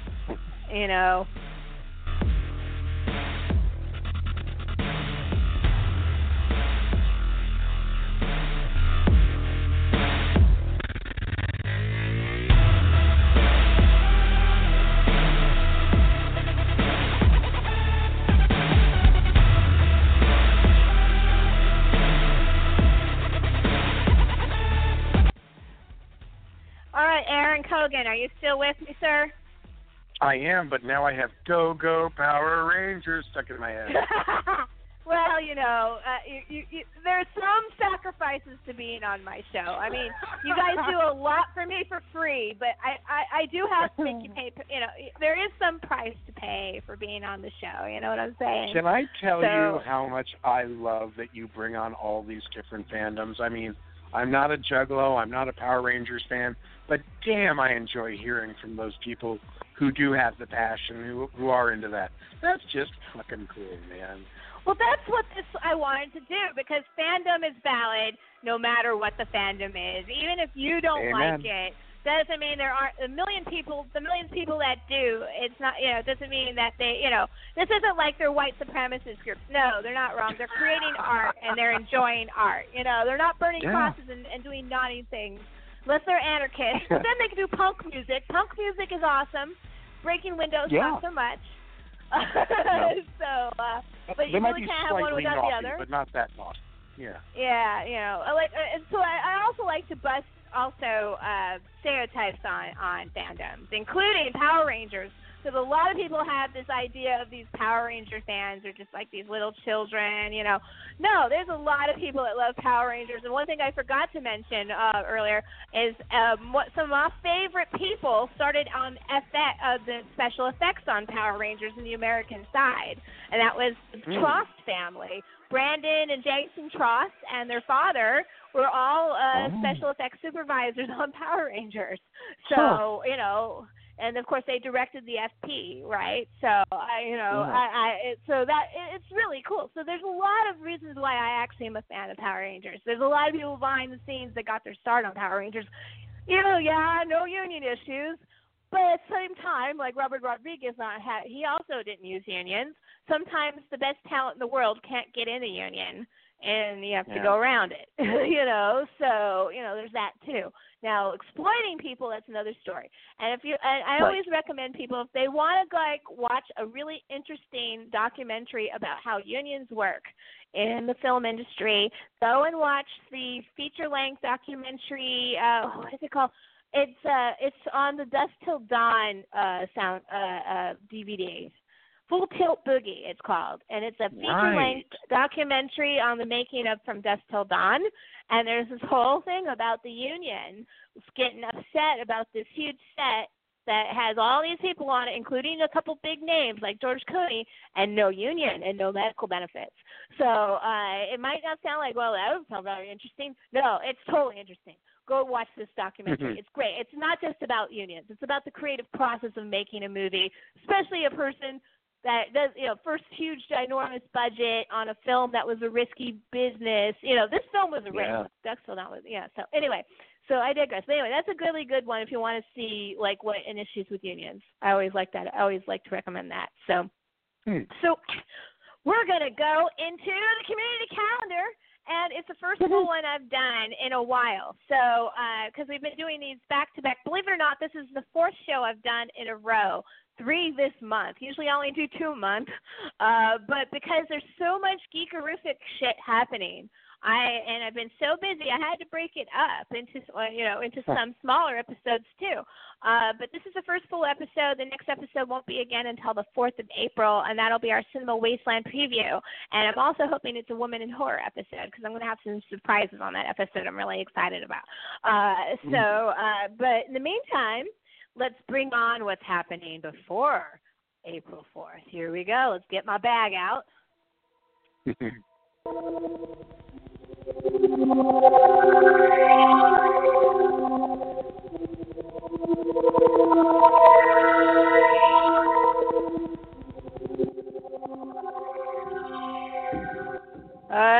pretty fucking full. The Hauntress has a lot to talk about. News, special screenings, and special events in the next 2 weeks. We're in full tilt convention season, Mr. Aaron Cogan. And you're about, and I'm about to let you take the stage in a minute, but here, I got a couple small things I need to mention. First of all, I have to say, and I'm not going to say his name on air, but I do want to say that the programmer for my first horror convention, the Horror Find here in Maryland in Hunts Valley, it's where I met Bruce Campbell. It's where I met Angus Scrimm and Dan Coscarelli. And it was just one of the best shows. Joe Ripple was security on the Horror Find conventions and ends up being the programmer to Scares That Cares, which is my go-to horror convention in Williamsburg, Virginia.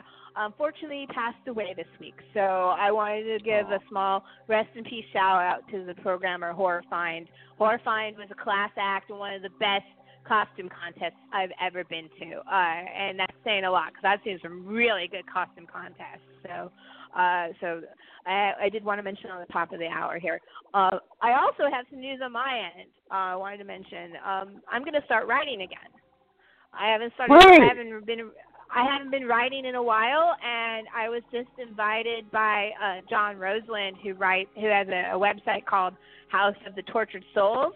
And I'm going to start contributing articles in April. So thank you, Mr. Roseland, for the invitation. I hope it works out. I'm usually really busy, always busy. But I have a little time off a little lighter workload coming up, so I'll have time to do some writing and blast some things out, and I'm hoping that it works out. I can give them some info, like, kind of like a side diary to the Sexy Witches. This is what I'm doing, blah, blah, blah, blah, blah.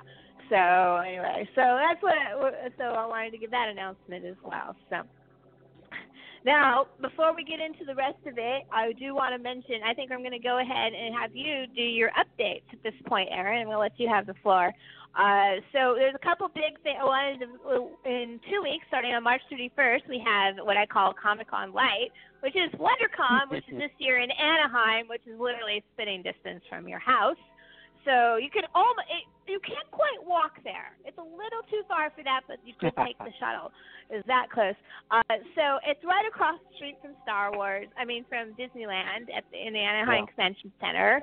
And, of course, Star Wars Disneyland is also in the middle of the Season of the Force, which is a 2-year event while we're waiting for the opening of the Star Wars land in 2018 on Tom Sawyer's Island to open up. So what do you want to talk about first? I was going to ask you if you could talk about a little bit what the Star Wars Season of the Force is like over at Disneyland. And, of course, give us our preview of WonderCon, because I know you're going. Oh, I am. And, like you said, WonderCon is kind of known as the little sister show of Comic-Con International. You could debate whether that's true or not. A lot of people nowadays like to think of WonderCon or talk about WonderCon as being how Comic-Con used to be back in the day before Comic-Con became so Hollywood and became all about the movies and the TV. WonderCon is still a little more focused on the comic book side of it, but like its big brother, Comic-Con International in San Diego, it is still popular culture. So you will find movies, TV, games, comic books, of course, all kinds of other things. And I guess the main things for me going to WonderCon are the panels and the merch on the floor. Haven't seen anything yet about merch that's going to be exclusive there. I'm going to have to make sure I look for that. But there's a couple interesting things as far as panels and actually a couple previews, too. We were just discussing Doctor Who. Doctor Who's new spinoff, Class, is going to have its premiere at WonderCon. So we'll get to see an episode of that, and I'll hopefully get into that and be able to tell you what's going on. Kind of interested to see where we go with that. This is going to be the first major convention since Ashley Eckstein sold off her universe to Hot Topic. So this will be the premiere of the new Hot Topic-owned Her universe. We're still going to get a fashion show and see all the new stuff from her, which is always fun. I was lucky enough to Did you see on the red carpet, one woman was wearing the Rey gown from Force Awakens? Yes. There was one woman on the carpet that had the high-end gown that they did for The Force Awakens, and it was an amazing outfit. It was neat to see it on somebody instead of like a picture, if you know what I'm saying. So, or anyway, a dummy. Yeah. I digress. Go ahead. No. I was just going to say I was lucky enough to talk to Ashley. I think I mentioned on our Comic-Con wrap-up that I was saying, so when are we going to get some stuff for the guys? Because honestly, at this point, there's ties and there's T-shirts, and that's about all we got. There's some nice jackets, but they're really expensive. They've started to come out with some nice jackets, I'm happy to say. But she said that she actually trademarked his universe, so maybe we'll see something from that. Fingers crossed. I'm a little bummed that she sold it to Hot Topic. I don't know if that's going to ultimately plan out, because I think Hot Topic is one of these stores that could suddenly just go under for no reason, right? Spencer's can do that at any time too. Suddenly people are out of favor and it's over, It's a mall. That's why I'm going to be interested to see what they show and what the vibe is from their booth. So that'll be something to look for. Yeah, well, at the same time, Doctor Who fits totally into Hot Topic, especially the Her Universe little, Jenny dresses that they sell. And I really, really love the Jenny dress that has the star pattern that glows that Her Universe sells. I think it's really pretty. So, so they do, it is kind of like it fits into the Hot Topic vibe. I always was hoping, I always think, maybe I'm getting too old for that store because a lot of stuff I can't fit anymore, but they still have good Funko exclusives, so I have reason to go in there occasionally. Yeah. Buy a record occasionally. They still have good T-shirts, things like that. Although the last time I went in to try and get a convention exclusive from back east, which, I was, yay, they're going to have them in the Hot Topics. Went in, boom, instantly gone. So got to be quick when you're going for those Funko exclusives. Have you been watching Guillermo? I'm sorry. Go ahead.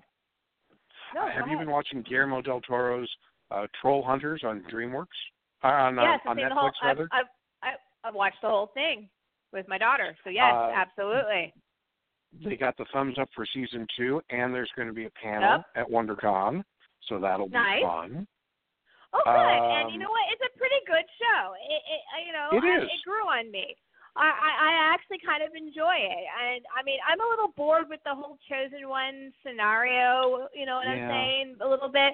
I think it's a little stale. We've seen it. Harry Potter kind of, like broke the mold, and that was done with it. You know what I'm saying? Yeah. Yeah, but at the same time, it's got some really good voice work, and the trolls are really cool design, and and it's funny, and it's action packed, and so I totally am down with Troll Hunters. Yeah. So and it's definitely aimed a little younger age too. But if I had kids at that age, I would totally push them towards that because it's a quality product for that. Well, yeah. Well, my daughter's 7, and it's aimed at her. And what I like about it also is that it doesn't pull its punches. There's some scary stuff that happens. Or there's this whole thing about stealing babies. Lily doesn't like that kind of thing at all. But it made her want to watch what happened next. Oh, no, you can't do things to babies in movies. It really messes her up. She's like, don't do that to babies. So, wow. But they're trolls. Trolls steal babies. That's kind of how it works. Exactly. Leprechauns steal babies. We watched Darby O'Gill and the Little People for the first time together. That was pretty funny. So she had to learn she learned about the come hither. She didn't like that either. And she definitely didn't Darby like Darby O'Gill freaked me out when I was a kid. Oh, me too. When I was about her age, yeah. Yeah. The death coach totally fucked my shit up. I was like, no. But it's a shame. She had a similar issue. Go ahead. I was just going to say, it's a shame your Rad Ranger popped off just now, or we could talk about the connections between the Haunted Mansion and Darby O'Gill, because there's a few things there.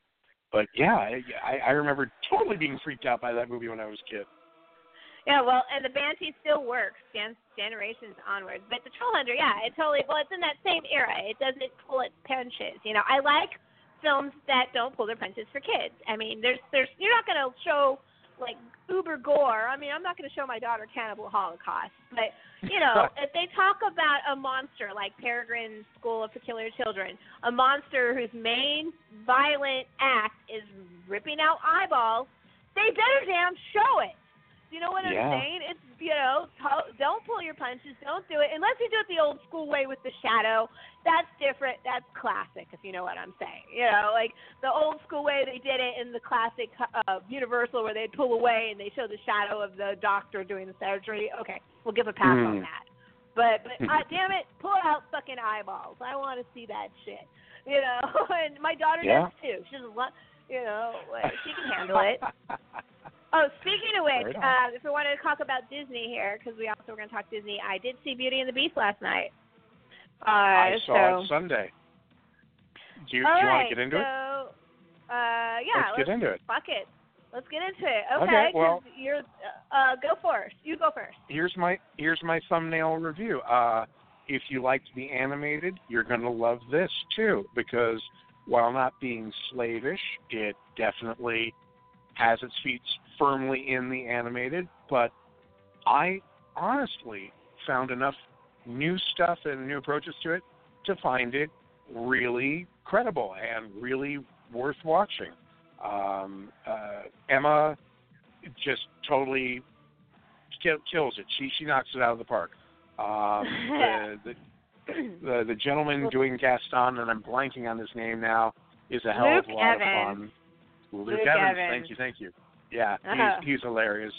If I had one problem, there's way more CG than I like. The Beast could have been a lot more practical effects, and as I understand it, they actually did do some practical effects for Beast and then overlaid with the CG and the mocap, and I don't know, man. About 40 seconds into DR Guest, where it's just all dancing cutlery and plates and Ewan McGregor as a candlestick, I'm going, this looks like some video games I've played, and I didn't like them. It's kind of interesting. I watched that sequence, and honestly, I actually disagree with you a little bit. I actually thought the CG... did you see it in 3D? No.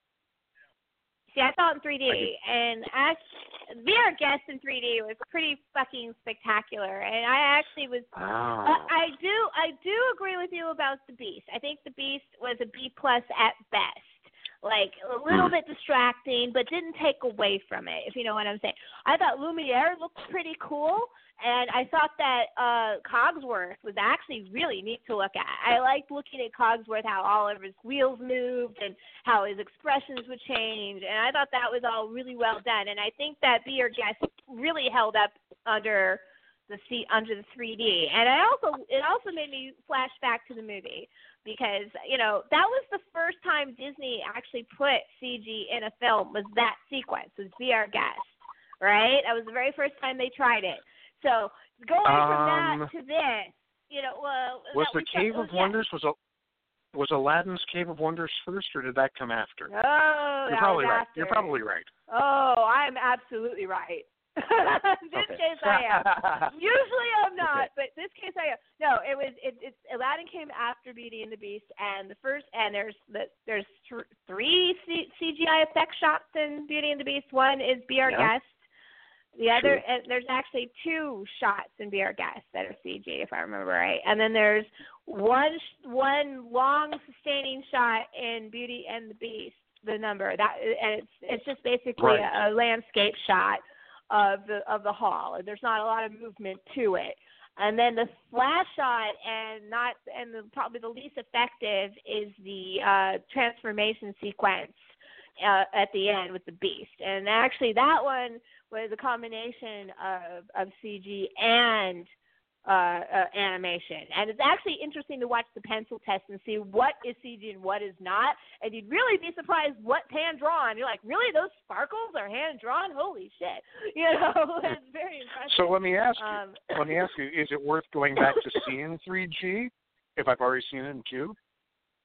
You know, no, and this is why not. You can tell the whole movie was post-conversion except for maybe 3 sequences. The CG really did not add to it except for Be Our Guest and a couple of the other numbers. And so, there's one amazingly beautiful shot in the ballroom sequence. When you might remember it, most of that's in a long shot and it's not very exciting, but then they come up on her and there's sparkles everywhere. Do you know what I'm talking about? They're dancing together, there's sparkles. That in CG, in 3D, was pretty spectacular. Like, the whole room just exploded in color, and that was really impressive. And so there were shots that were obviously set up to be amazing in 3D and not take away from from a 2D screening. So I don't think it is worth the 3D, honestly. No. And the movie's good enough. It holds up on its own anyways. And they're not playing to the fourth wall for most of the 3D anyways. It's just, Be Our Guest was just a really good excuse to show off what they can do. Here's what we did in the 90s. Here's what we can do now. That's kind of how I felt about Be Our Guest. Because those little puffballs of color in 3D were really cool. Remember those little puffballs coming out and the little explosions? So that was cool. Okay, I'm I'm going to tell you something. First of all, Luke Evans, oh my God, was brilliant as Gaston. He was. Everything I wanted Gaston to be. I actually thought the script did him justice, gave him some weight to his character, gave him a backstory. I love that. Because his backstory in Beauty and the Beast is he's a spoiled little rich boy. Here, he actually is a war hero. You know, people respect him. And, you know, it's not just about him being an arrogant buffoon and being rich. You know, even though he is still a buffoon. He's also bloodthirsty. Well, we knew that, too. He always liked to hunt. That's always been there. But in this case, he liked to hunt people. You remember when Josh Gad as LeFou says, "Go to your happy place." Yeah, and his happy place is war. That's a little dark, man. That's a little dark. I liked it. I did he too. seemed to be he was one of the only people having a good time in the movie. I don't think everyone else was necessarily having a good time. He was clearly having a good time and totally gorgeous singing voice. You know, the Gaston, just like the original movie, Gaston is still the most exciting number in the musical. You know, honestly, I could have done without a lot of the Tim Rice songs. I thought they were kind of sandwiched in, even though I know some of them are in. One of them, I think the one that the Beast sings at the end, because I've seen the play. I've actually gone to see the play on Broadway, and one of those, and he does sing that song. Being Human was cut again, which I thought was hysterical. They put some other song in that had nothing to do with. Like, they added it for the movie, and they cut Being Human. The whole sequence with her in Paris, that sequence was added. You know, there's some weird little things like that. I actually am going to disagree with you about I didn't mind it, actually. I thought it was pretty good. I thought the Agatha story was sandwiched in. I didn't think it was necessary. They could have made a lot of that LeFou, and it would still have held up. Actually, I thought I was kind of sad that we didn't get a wrap up to Agatha / the Sorceress. I mean, she does her thing and she's never seen again. If there was a payoff, it would have been one thing, but there was no payoff to that. Now there was payoff to Josh Gad, and I do want to point out first of all, like the whole bullshit about him being the first openly gay character in a Disney film is total bullshit because, first of all, the first lesbian kiss in a Disney show, I should say it's a show, not a movie, but it was Once Upon a Time. So, first of all, that, and Steve's Universe people, okay, they already did it, you know, so this is not a big deal. First of all, the jump that LeFou might have a crush on Gaston, oh, come on, it's not a very far leap. Give me a break, guys. You know, there's no way. You know, but there's nothing. There's nothing in the movie, in the original animated movie, to suggest that. But it fucking fits perfectly, and there's no reason not to do it. There's no leap there. Like I said, it makes total sense. Not to mention, you know, so what? You know, but it's still actually that part of it paid off. You know, and it was not. It was exactly what I expected it to be. I was like, nah, he's just gonna be a guy crush, and of course Gaston's gonna ignore that completely. It's kind of nice to know that under a soul, that bloodthirsty exterior, that Gaston ultimately is not homophobic, and that's good to know. You know, but you know, there's one redeeming quality in Gaston, but really, But LeFou is clearly in the closet, right? He's even dancing with a girl towards the end until literally the last shot of him. Literally last shot, he changes to a guy. Matter of fact, there's a more blatantly like moment, and I don't want to say blatant because I think it's stupid to say blatant, but there's more obvious moment of homo. It was another character completely. It had nothing to do with Josh Gad. You know, it's actually the character that LeFou ends up in the arms of. Yeah, which is a total old school musical trope, right? The one gay couple gets together at the end. Yes, it is. You know, it felt like a musical. This is a musical. I am going to say something though about Emma Watson. I've been trying not to bring it up. I didn't really enjoy her as Val, and really? I don't think it's completely her fault. I think a lot of it has to do with style and direction, but it's the same issues I had with Emma Stone in La La Land.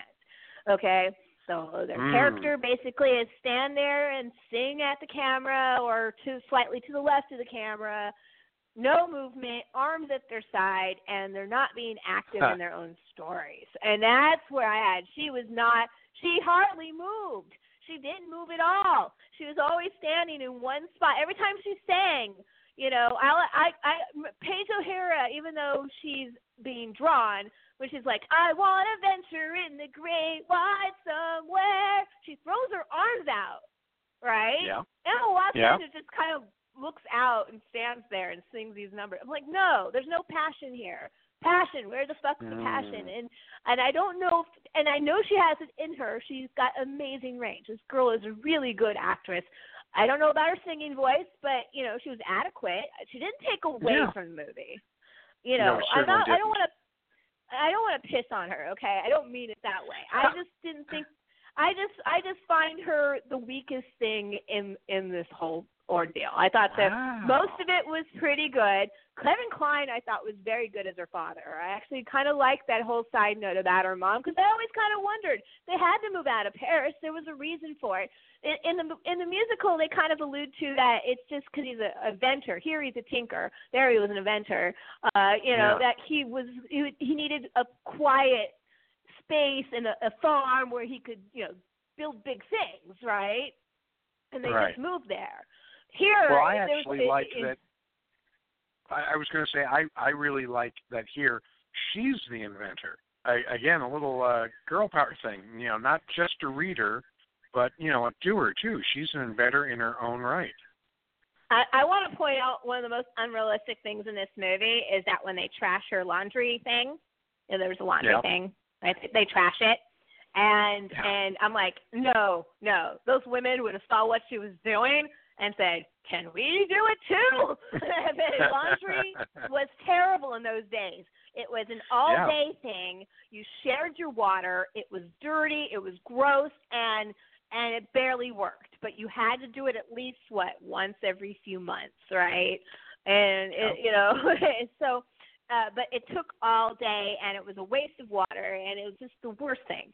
So here matter of fact, Ren Fair has an entire guild devoted to washerwomen. Yes, they do. An entire guild, because this task was so time-consuming and its own thing. Onerous. So they would have never trashed it. They would have said, bitch. They would have. I'm talking about the guys that did it, because get off of that. We're going to use that too. You just gave me half a day off. I can go cook now. So I found that unrealistic. Maybe not the reading part. Provincial town, not wanting girls to read might think it's kind of weird. I do. But that was, I thought, that was just a personal observation, because I know damn hell if I was one of those women and I saw her doing that and just sitting there, I was like, I'm doing that. So it wasn't magical curses weren't the biggest problem you had in this movie. It was destroying the laundry machine. That's right. Damn straight. I can handle awesome. Enchantresses and wilting roses and magic mirrors, but trashing the laundry machine, no, that's going too far. That's for damn sure. Well, I'm glad we both give it a thumbs up. That's cool. Yeah. Oh yeah, I'm glad we did too. So wow, we talked a long time. I could keep going on. My husband saw it too. He liked it. My daughter, of course, loved it. I do think it's worth seeing. Like I said, don't pay for the 3D. If you want to pay for 3D, go see Kong Skull Island instead. It is worth the money for the 3D. But anyway, it's harder and harder to find. I haven't seen it yet. I'm really bummed I haven't seen Skull Island, but the drive-in's opening in a couple weekends. And most of the drive-ins in the country have been opening with Skull Island, so I'm hoping I get to see it there. I don't need to tell you this because you already know, but for anyone else listening, when you see Kong Skull Island, stay through the whole film and the credits. That's right. I knew that already. Yeah. Stay for the credits. And then we'll get the Godzilla versus King Kong movie in a couple of years, and Elle will be right with the world. Yes, we will. Okay. So it's 10:43. We actually talked a lot longer about that than I thought, so we might not get through the whole calendar, but that's okay. I wanted you to talk about Disney real quick and Star Wars, and Have you? And I asked you to ride hyperspace. What is it called now? It used to be Magic Mountain. Hyperspace now it's called Mountain. Hyperspace Mountain, which is the Star Wars overhaul. Exactly right. Hyperspace Mountain is part of Seasons of the Force, which was originally scheduled to be just a little teaser thing in between, around the holidays. But it's so freaking popular. Looks like they're going to keep it around for a while. I think it was really they're saying 2018, which is when the Star Wars Land opens. That it's going to stay that way. Star Wars Land is scheduled for 2019. But 2019, that's right. I'm sorry. You're right. I'm sorry. But yeah, they said they're going to keep it at least that long. We will actually get Episode 8, The Last Jedi, and we will get the standalone Han Solo film first before we get Star Wars Land. But because part of Star Wars Land includes flying our own Millennium Falcon, that's a nice tie-in for the Han Solo standalone. Well, that'll be interesting. At that point, I'm probably going to fly out and visit you once, if I haven't already. But I definitely am going to go out freaking time. Inaugural season and go see the fucking Star Wars Land when it opens. Absolutely. So, so did they change the soundtrack on Space Mountain? Because my favorite thing of the new upgrade was the really groovy soundtrack that they added to the ride. Yeah, in its last incarnation. They've added new music. They've added new effects. They've added new footage, and no word yet if that's going to change with the films or not as they come out. The buzz is that Tours is going to feature new stuff from the films as it happens. I heard that too. So yeah, it's always fun to see what the things are. Going back over my notes from the last D23, I saw that we were talking about Star Wars Land being something totally new. What we know so far is it's in the Outer Rims. So like Tatooine, as Luke said, if there's a bright spot to the universe, you're on the planet it's farthest from. So it's not Coruscant. It's, smugglers and what have you. The big as it thing, should be. As it should be. The thing that I remember them stressing over and over again was immersive. Everything you see and every cast member you see is in character, for lack of a better phrase. So there's not going to be a Jedi training academy. You're not going to have your little kid go up and lightsaber battle Darth Vader, because that's not what would happen there. It's going to be more like you stepping, think 3 steps back from Westworld, but with Star Wars. And, they were talking about things like, have you ever wondered what bantha fodder smells like, or the taste of blue milk? So look for blue milk cocktails in the local cantina, whatever that's going to look like. Probably based on the cantina from A New Hope. But I'm so curious about, I won't be able to resist. I'll be there. I know I will. Oh, my God. Are you kidding? I'll probably have to buy the damn Hopper Pass. Yeah. I'm surprised you don't have your own little like capsule in that structure, and you like a coffin hotel, and you sleep in it, in the same fucking spot. If they would let me, I would. The rumor is, and again, this is just rumor, but the rumor is that they're actually considering a separate pass for Star Wars Land. God help us all if that's what they're thinking. I don't see how that they'd be able to do that and justify the jumps in admission. But just so you know, there is talk about it. God help us. Yeah, that would just suck immensely. I mean, it's already a family of 4 cannot afford to go to Disneyland anymore. So it would be really bad if they did that. It's as far away from Walt's original vision of, a place to take the family where Dad can sit on a bench in front of the carousel and everybody's had something to do and everybody's having a good time. It couldn't be further away from that now.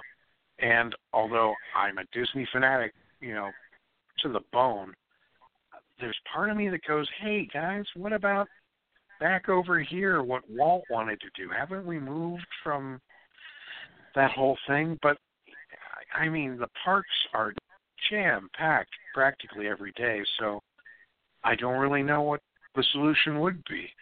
No matter what, I'm going to make you a deal. I'm going to come out and do Star Wars if you come out with me and we meet up and do Avatar together.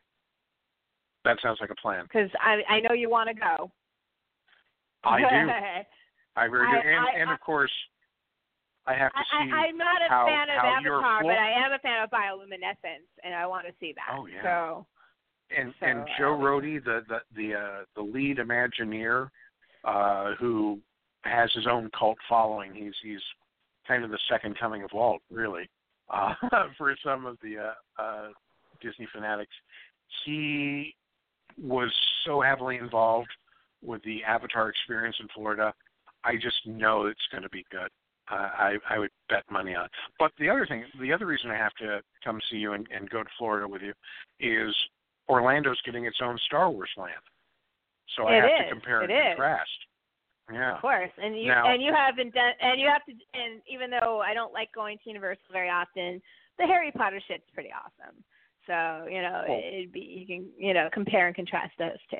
So, that's true. But, that's true.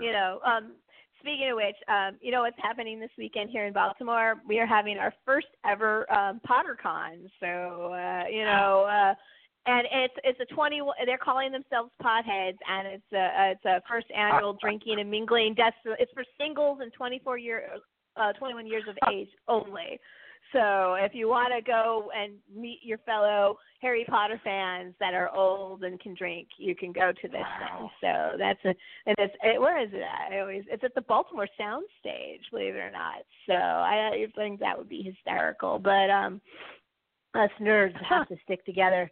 Do we have anyone there who can report for us on this? My friend Heather was going, but I saw that she said that she was kind of looking to get rid of her ticket. So, no, I don't have anybody that I know is going. But I'm going to see if I can find someone because, I'm really curious what that kind of mixer is like. So we're almost out of time, Aaron. So I'm going to go through real quick and read some of this shit off so people know what's happening because there's so much going on in this world and geek world in the next 2 months. I can't even imagine. Like, I'm going to be just crazy. It's awesome. It's great. I mean, Star Wars Celebration's coming up, too, and Mystery Science Theater 3000, and iZombies new season in April, and Cinema Wasteland. All that's in April, and March is just crazy. Like, first of all, today on Netflix, we got not one, but two Dave Chappelle specials, and I know that's not quite geekerific science fiction, but Dave Chappelle is fantastic and deserves to be noticed. And somewhere, Goon 2 dropped. Somewhere in Canada on March 17th, and it hasn't been released in America yet, so we got to find that. So look for those things. Those are my last of my big news. But events, there's so much shit happening. Mad Monster Party is this weekend. It's the next major media convention for horror geeks. Mad Monster Party is always, Scares That Cares always has a presence there, and Joe Ripple. And we always go, where is Kane Hodder? Well, this is where Kane Hodder is this week. If you haven't seen him now, the man still, doesn't matter where he's at, brings lines around the block and people crying for him. It's amazing. He's headlining with Rick Fair and Billy D. Williams, speaking of Star Wars and Han Solo and everything.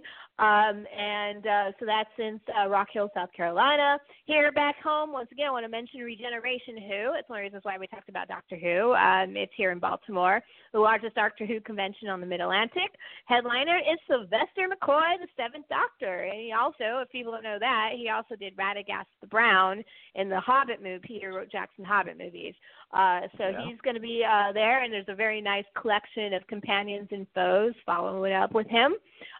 Once again, Awesome Con just announced that we're going to get Jenna Coleman and we're going to get Billy Piper and their company, John Barrowman and David Tennant, and all of those people are going to be in a big photo op that'll cost you like $700. It's ridiculous. but it's cool that they're going to be there, and I'm going to totally go to their panel. So especially David Tennant's panel. Oh my God, I can't wait. And Billie Piper, I love her. One of my Aaron, you and I are both traditional amusement park fans, and Canoga Lake Park in Pennsylvania recently reopened. It's a traditional vintage amusement park, and we're really happy about that. And they're opening with a ghost hunt and stay over with Steve Perry himself of Ghost Hunters. He's going to have a special stay over at the hotel there, and it's sold out, but you can see you can still get last minute tickets. And yes, you will be doing active location haunts through the hotel. The show will be taping, and it's going to be awesome. So if you were into that kind of paranormal activity crap, do that. I mean, doesn't that sound like fun? I mean, yeah, and I will actually. tell you, and Canoga Lake is a beautiful park. It's traditional, beautiful roller coaster. You know, it's exactly the kind of trolley park you have in your brain, Aaron. You know exactly what it's like. So, and those are always the most fun at night, anyways, right? All the creepiness and all that cool stuff. We already mentioned Baltimore PotterCon, which is this year. On the 26th, though, I also want to mention, because I always like to mention, Brittany Goldilocks is a burlesque, in Doctor Who. She's actually, we didn't talk about it, but she's a nerdlesque dancer. She does burlesque. I always like to, shout out to our nerd burlesque girls. And Nerdvana, which is in Raleigh, South Carolina, is doing Goddesses of Geekdom at the Spotlight. And so it's, you're going to get, if you want to ever see what General Leo looked like stripping or Ambassador Diana Prince or any of them, or Supergirl or whatever, you get to watch them dance. And so that's at the Spotlight in Raleigh, South Carolina. Back home in New Jersey, we have the NJ Horror Common Film Festival, and guess who's the headliner on this one? John Waters. John Waters, right headliner. on. Yep. You have to have a special VIP ticket to see him. He's only one night. It's reasonable. It's $100-some for the weekend plus the VIP ticket, which actually in the scheme of things isn't so bad. It's just a little bit more than I can pay since I just did Monster Mania, so I have to let this one go. Mather Lillard and Tracy Lords, Tim Remy, Michael Berriman all round out this nice list of convention regulars. The touring Frankenhooker panel that's been going around, the reunion, is going to make a stop at this one. And I've been trying to hit this panel, and I keep missing it. So, but, you know, I got the movie, though. Signed. I got signed Ruby. Don't forget, though, of course, on the 24th, Power Rangers comes out. We got to make sure, yes, this was a Power Rangers episode. But also, there's another major science fiction film coming out the same day, and it looks really good, and that's Life, starring Jake Gyllenhaal and Ryan Reynolds. I liked everything I've seen about this film so far. Have you seen any trailers for it? I've seen trailers, unfortunately, and everything from the trailers are good. Unfortunately, the review I read says it falls apart in the last reel. So, no. Fingers crossed. We'll give it a try and see. I'm still going to give it a shot because I always it looks like a good old school, really good old-fashioned science fiction film. So I'm really – and I like Jake Gyllenhaal. Ryan Reynolds is hit or miss for me. It depends on the movie he's in. You know, more I like Smoking Aces more than I like Deadpool, actually. What? I know. Aren't I terrible? That's just I'm crazy a terrible talk. human being. Yes. I'm insane. I know. I'm insane. Okay. but anyway, so I'll give it a shot. But and for people who don't want straight up science fiction on the same day, and I'm only plugging this because I know these writers have a fan base. The Chips adaptation comes out, the Chips TV show. The reason why people have a fan base about it is because it's written and directed by the same guys who have done the 2 21 Jump Street movies that came out. With Channing Tatum, and those were huge hits, by the way. And the first one's actually pretty funny. I actually thought the first movie, you know, especially Channing Tatum, I have a soft spot for him, and him up at the board going, "Math is my bitch," is just fantastic. Anyway, I was like but anyway. But that comes out, and then of course they're doing the Baywatch movie also in the summertime. So also, Hudson Horror Show invades the Alamo Yonkers is on the 25th, and that's Vampire Lovers It Came Without Warning, and the Candyman's 25th anniversary screening. There's also a 15th anniversary screening of Donnie Darko on the 30th to the 31st, special 4K restoration. It'll premiere at the Vista. It premieres at the Vista, Aaron. in Los Angeles on March 30th. Yes, it does. Okay, No, I've got it marked. okay. I've got it marked on my calendar. Oh, good. See, Yeah. I remembered. See, I made sure that I got you in mind. It opens in LA, and then it goes to the Cine Family in New York and the Metrograph on the 31st. And then Donnie Darko will open on a limited theatrical run in Denver, Columbus, Pittsburgh, Phoenix, and San Francisco on the 31st, and in El Paso and Detroit on the April 7th.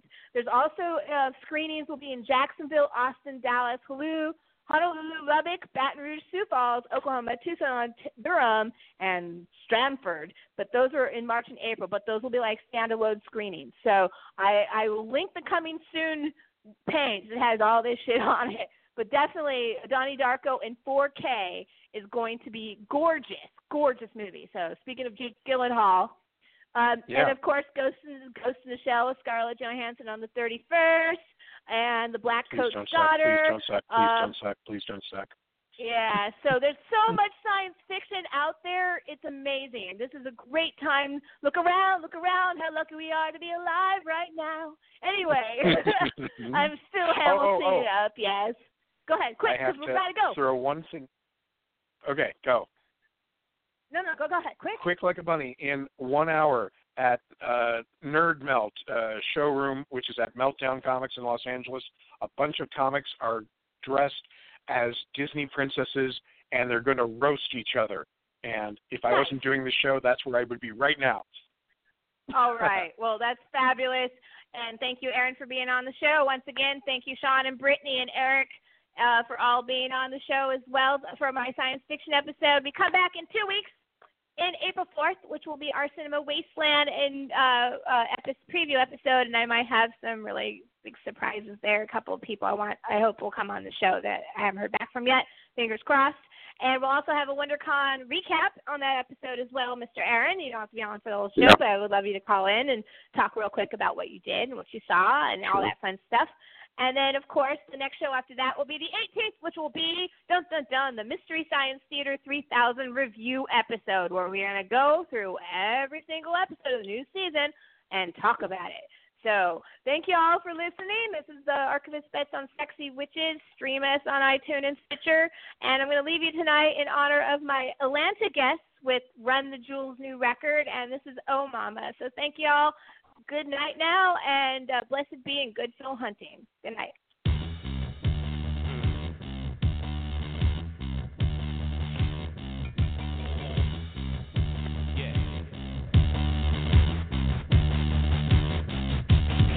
Gun in the holster bit, right in the upholstery, somewhere right close to me, just in case the rollers be rolling on the G. My woman keep it in the hosiery. I'm known in my town and on strips where high rollers be. I'm up early where the money folders sipping Folgers be. A country boy chilling in Brooklyn like Lefty spoke for me. Fuck with us, you fuck with the truth. We speak openly. Never a rat like Johnny Brasco though, 'cause ain't no hoe in me.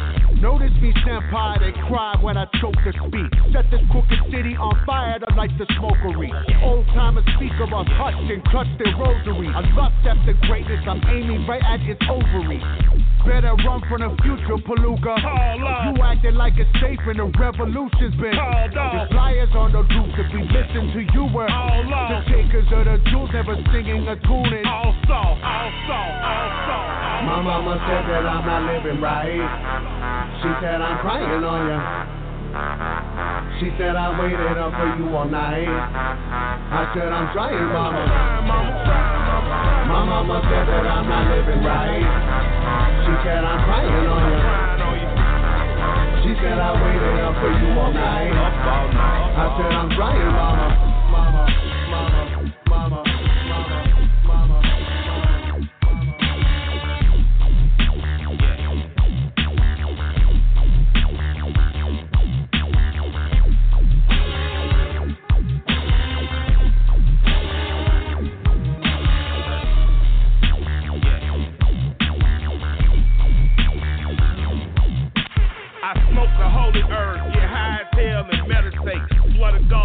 So good, fat boy, levitate. God gifted, man, how the fuck they try to legislate? Mom, she cover and tell me I over-medicate. I tell her, holy fuck, Jesus Christ, give me a fucking break. She says, so curse your mama, goddamn it, and do a dinner plate. Damn. I heard it in Brooklyn where all the sinners stay. You running out of ways to go fuck yourself, I will innovate.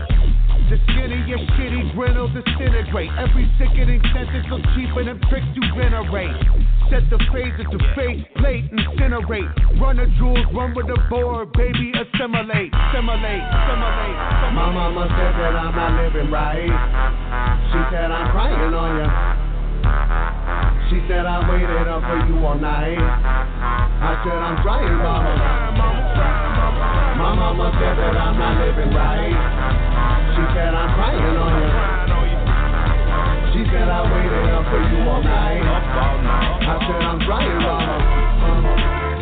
My mama said that I'm not living right. They want us die, mama. My mama said that I'm not living right. But I ain't crying, mama. My mama said that I'm not living right. You raised the line, mama. I ain't lying, mama. My mama said that I'm not living right. I said I'm trying, mama. Crying on you.